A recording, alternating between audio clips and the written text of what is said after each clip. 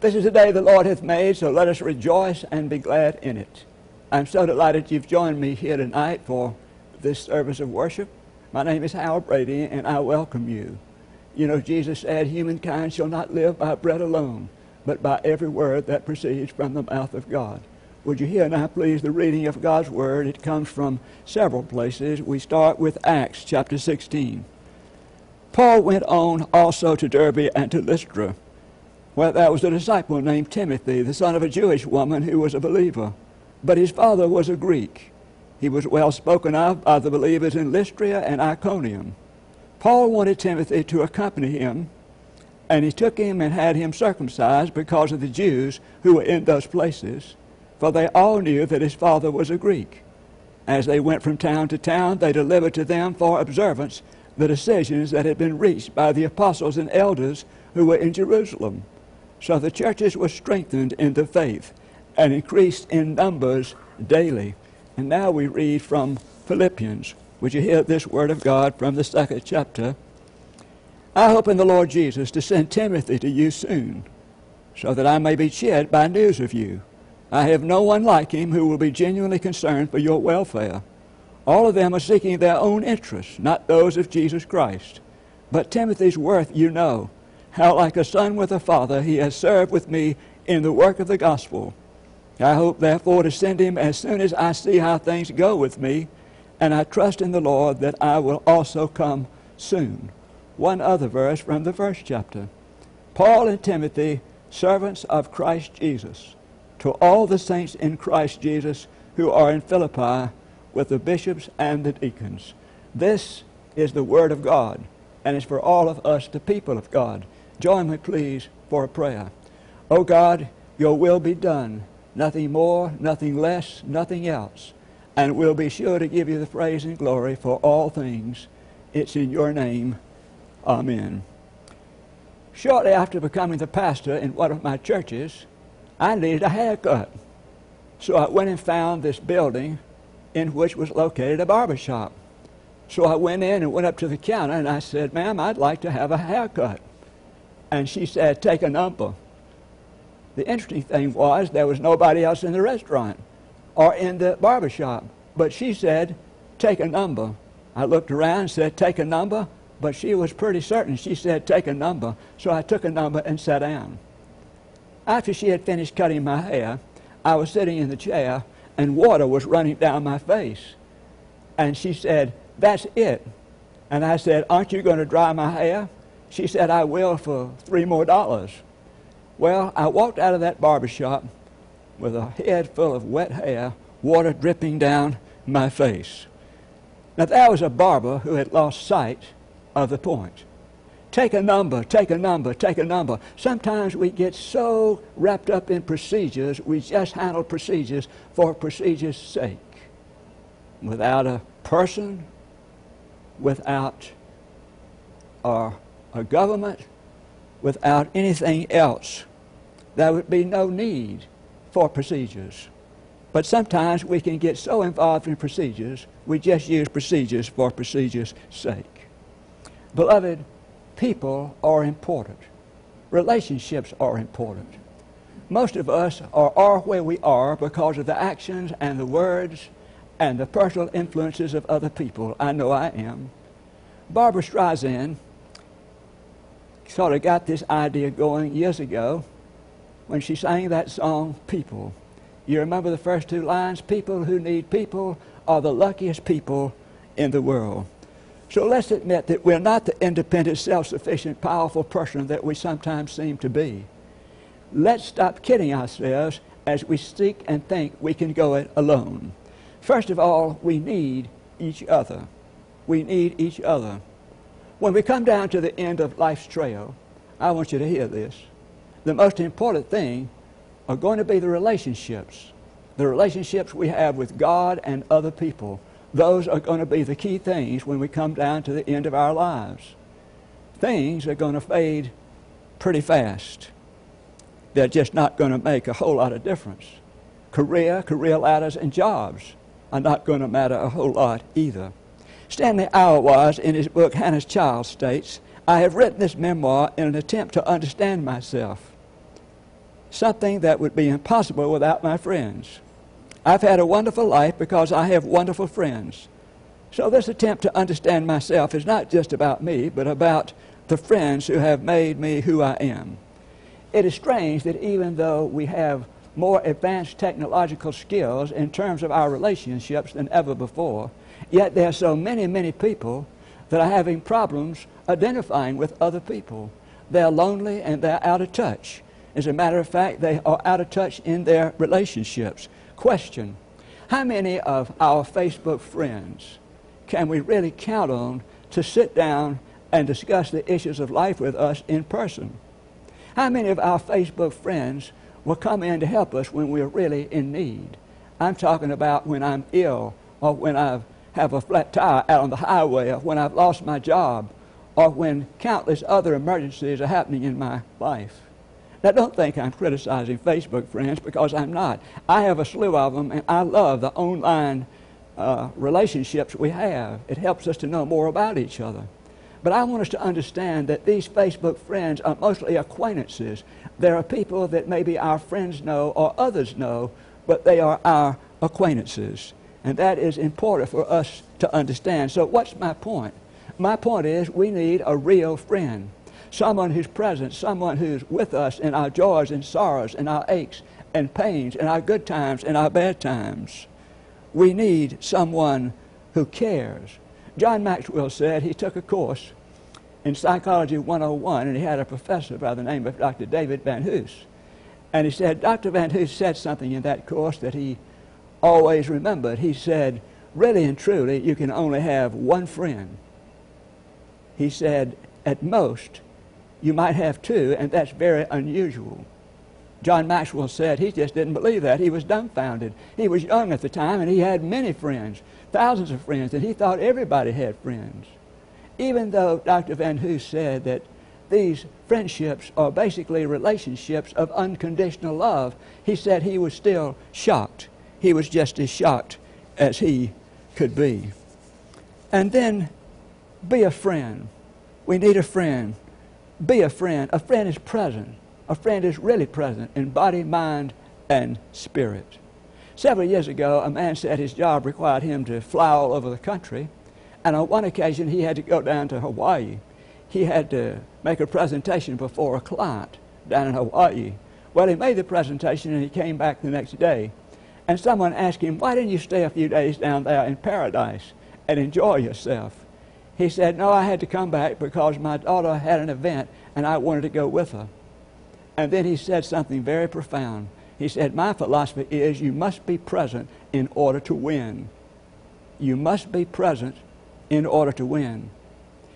Though I haven't always made the occasion, I agree with that 100%. You must be present in order to win. Be present with those you love and are closest to you, and that makes a profound strength in your relationship.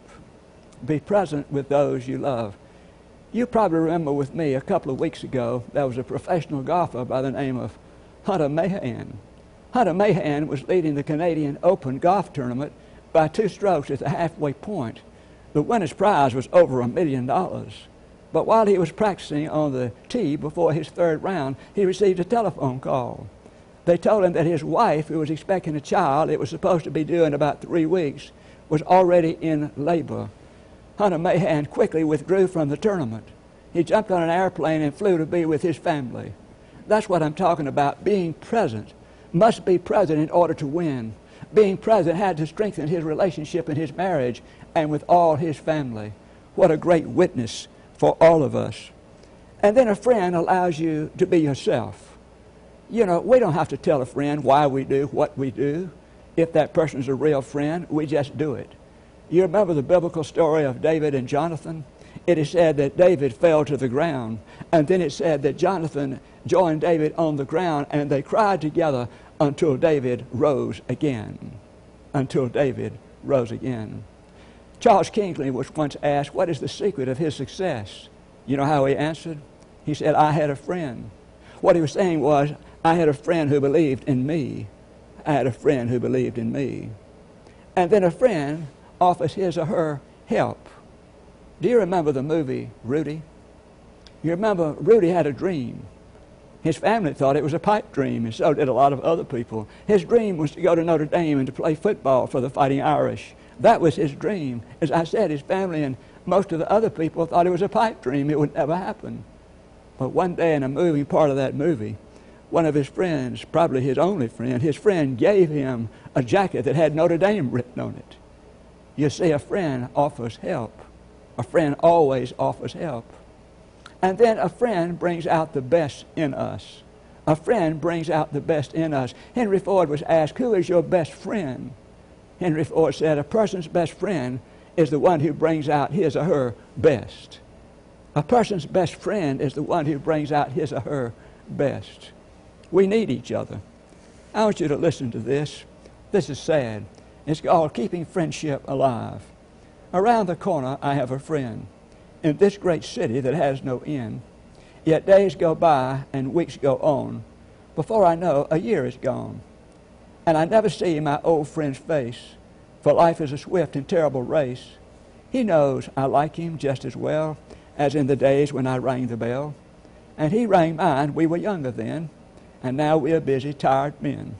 Tired of playing a foolish game, tired of trying to make a name. Tomorrow, I say, I'll call on Jim, just to show that I'm thinking of him. But tomorrow comes and tomorrow goes. Distance between us grows and grows.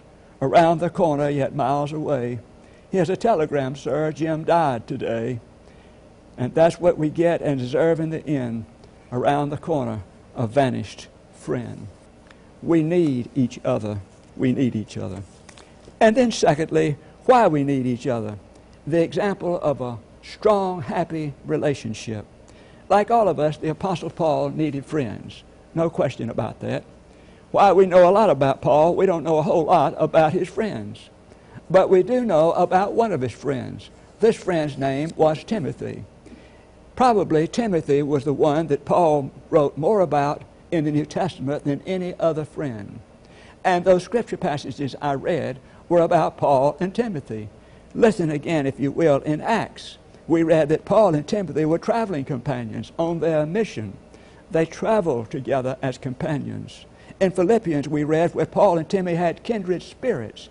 They had kindred spirits. What that means in Greek is same-souled. They were like-minded. They were like-minded. Now, Paul is under house arrest, and he can't go to the Philippians, so he sends Timothy to them. But he's perfectly fine with that because he's so close to Timothy that when he sends Timothy, he feels like he himself is going. Timothy is so concerned with the interest of Christ as he is concerned with the interest of Christ. So he feels good about Timothy going in his place. Now, for a few minutes, I want us to talk about the importance of that friendship between Paul and Timothy. Each one of them would not have been complete without the friendship of the other. And if you get right down to it, beloved, I'm talking about the friendship between age and youth. Age and youth.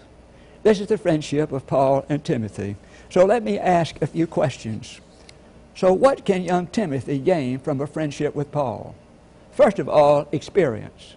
And let me tell you something, experience is no small thing. If Timothy would take the time to listen to Paul, he would save himself a lot of wasted time later on. Now, experience is not infallible, but experience offers a lot of hope and help and truth to people who pay attention to it. Why not seek the accumulated wisdom of Paul in terms of Timothy? Why not seek the accumulated wisdom of age and experience if you are a young person? I know when I was a young minister, I would ask a lot of people for advice, especially a group of people that I came to really love and admire. Several bishops, Bishop Jones, Bevel Jones, Joel McDavid, Ernest Fitzgerald, John Hart, and then my good friend Randall Williamson. I asked all of these people for advice, and they were so generous and kind in their giving me advice and made a profound difference in my life. And then steadiness. Here's another thing youth can gain from age, steadiness. One thing about Timothy, I'm sure he would get upset when things didn't always go as he had planned. I remember that Paul would offer poise and grace and kindness, even though he had somewhat of a temper as well. Nevertheless, he had more poise and grace, and Timothy could learn from Paul. Mark Twain said that he was absolutely astounded. When he was 14 years of age, he thought his father was the dumbest man he had ever seen. He didn't even want to be around him. But he said by the time he had reached 21, he was amazed at how wise his father had become in those 7 years. So steadiness is another thing that youth can gain from the aged. Now, I want us to take a look at what Paul can learn from Timothy. What can Paul learn from Timothy? What can age learn from youth? First of all, a zest for life. A zest for life and a challenge for life. I remember this story of a man who went to see his pastor, and he said, I wonder if you could help me with my son. He's 10 years old. And he lies all the time, even when it's easy to tell the truth. The pastor said, well, he would do his best. Well, on the way over there to see the little boy, he got to thinking, what can I do to help this little boy realize that lying is wrong? And he said, oh, I know what I'd do. I'll just tell him the biggest lie I can think of, and this little boy will realize it's wrong, and he won't lie anymore. So after the minister got to the house and the little boy sat down with him, the minister said, son, on the way over here today, I saw a little feisty dog about this high. He just attacked this 8-foot grizzly bear. He ripped him apart bone by bone, and when he finished, there was nothing left but a greasy spot. He turned to the little boy and said, son, do you believe that? The little son, yes, sir, that was my dog. I think you would have to say it's the challenge and the excitement of the youth that would have influenced the older man. One of the real problems of age is timidity. The older people get, quite often, the more timid they become. Sometimes we get to the place where the spirit of adventure is dead. Things that used to challenge us and make us excited no longer challenge us anymore. If that's the case, and we suddenly start looking out for security and comfort more than anything else, we better watch out because age is creeping up on us. A man described a flight he took to Houston from Atlanta. He said when he got on the flight, there was a fella, an older fella, sitting across from him, and this fella was very nervous about the flight. It was evidently his first plane flight. He said when the plane went up, it got into some turbulence, and this fellow had beads of perspiration on his face, and he would turn and shake his head. And then when the plane would hit the pocket and go up and down, this man just finally said, the sooner I get off this thing, the better. Well, they landed safely in New Orleans. And when this older man got off, a little 8-year-old girl got on in his place. She sat in his seat. She was so full of anticipation. She was excited. When the plane was bouncing around up there, she was just having a big time. And when it would drop and come back up, she would say, that's what we need to learn from young people. Those of us who are older, we need to learn from young people at their best. Another thing we older people need to learn from younger people, and Timothy from Paul, and Paul from Timothy, is idealism. Idealism. One of the important issues of life is cynicism. Sometimes when we grow older, we become discouraged and disillusioned and cynical. Our idealism dies. When that happens, we need a strong dose of the companionship of a good young person. Some time ago, one of my grandsons went to an academy, and at the academy, these people were teaching life skills. Well, 3 weeks later, I went to the recognition service when they recognized these young people for all that they had done. The thing that impressed me so much was the essays of the 12th grade students. These essays were about ethics, they were about ideals and ideas, and they absolutely challenged me. And that's what young people can do for us. They can challenge us. And then another thing that the aged can learn from the youth and that Paul can learn from Timothy is an emphasis on the present. You can always tell how old a person is, especially when they start glorifying yesterday in terms of today. And the truth of the matter is, the good old days were not that good anyway. So when people talk about them, they're probably getting out on a limb. But for these people, the good people are all dead. The generation has now passed away that was a good generation. This is for people who want to live in the past. You know, the only problem that I can see with the future generation, this younger generation, is that I'm not a part of it. That's the only thing I can see wrong with it.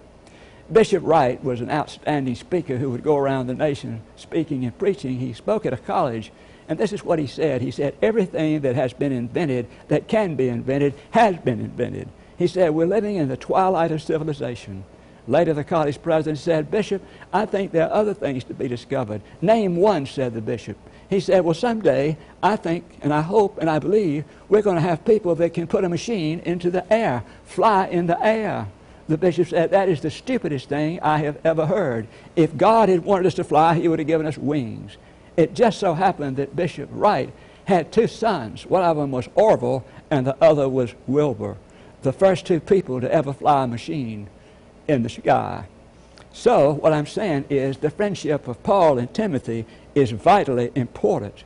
The friendship of the age and youth is vitally important. We learn so much from each other. But then there is something else we need to think about here, and that is we need God's friendship. We need God's friendship. One of the greatest ways we fool ourselves is that we think we don't need God's friendship. I can't think of a more foolish thing to think that we don't need God's friendship. Several years ago, a famous Scottish comedian by the name of Lauder was asked to make a talk at the Rotary Club of New Haven, Connecticut. Expected to make a humorous talk, so Harry surprised himself by speaking about the things that make life worthwhile. Pleasure, wealth, and fame, all of which he already had, were not even mentioned. Just for a few seconds, I want to mention the four highest values that Sir Harry Lauder said are in life, and I want to suggest they're the same with us. He said, purpose, home, friends, and God. Do you know life would almost be worth living if there was only those first three, home, purpose, and friends. If that was all it was, life would almost be worth living. But these things can slip away from us. They're not permanent, and they will. And so that goes back to God, the same yesterday, today, and forever. It is so important to be friends with God, the God who is the same yesterday, today, and forever. The first Hebrew patriarch was Abraham. He is called a friend of God. We're not exactly sure how he earned this designation, but we do think it has something to do with the continuity of his relationship with God. It is absolutely amazing how many altars he built to God along his life's way. Undoubtedly, he spent time with the divine. He took time to be with the holy. What does the psalmist say? Be still and know that I am God. That's what Abraham did. He was very still. He knew that God was God. Now, here's Paul and Timothy. But we can't just speak of Paul and Timothy. We have to add this designation, servants of Jesus Christ. Because it's Jesus that holds all things together. It holds Paul and Timothy, age and youth, God and us. It holds all of us together. The great Samuel Johnson was considered a literary landmark. He was an essayist, a poet, a biographer, and yet he had many friends. Many people knew him as a friend. And one day in his friendship, he was talking to James Boswell, and this is what he said to him. He said, a person, sir, should keep his friendships in good repair. That is especially true of our friendship with the divine. We should keep our divine friendship in good repair. Blessings on you. Let us pray. Lord, we're grateful for this day and for your presence. We're grateful for friendship, the friends we have with others. More importantly, the friendship we have with you. Help us, O God, to grow in all our friendships and truly be a friend to you and to others. It's in your name. Amen. Thank you again for joining us tonight, and I trust that this service has been a blessing to you, and I hope you'll share this Thursday night, 8 o'clock service with your friends. Have them join us. We'd love to have them. Good night. Blessings.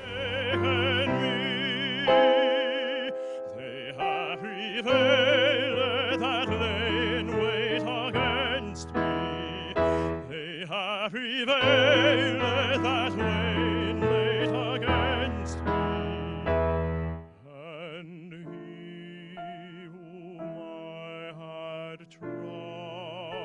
trusted hath now betrayed me. God, my Father, God, my Father, why hast thou forsaken me? God, my Father, God, my Father, why hast thou forsaken me? Why hast thou forsaken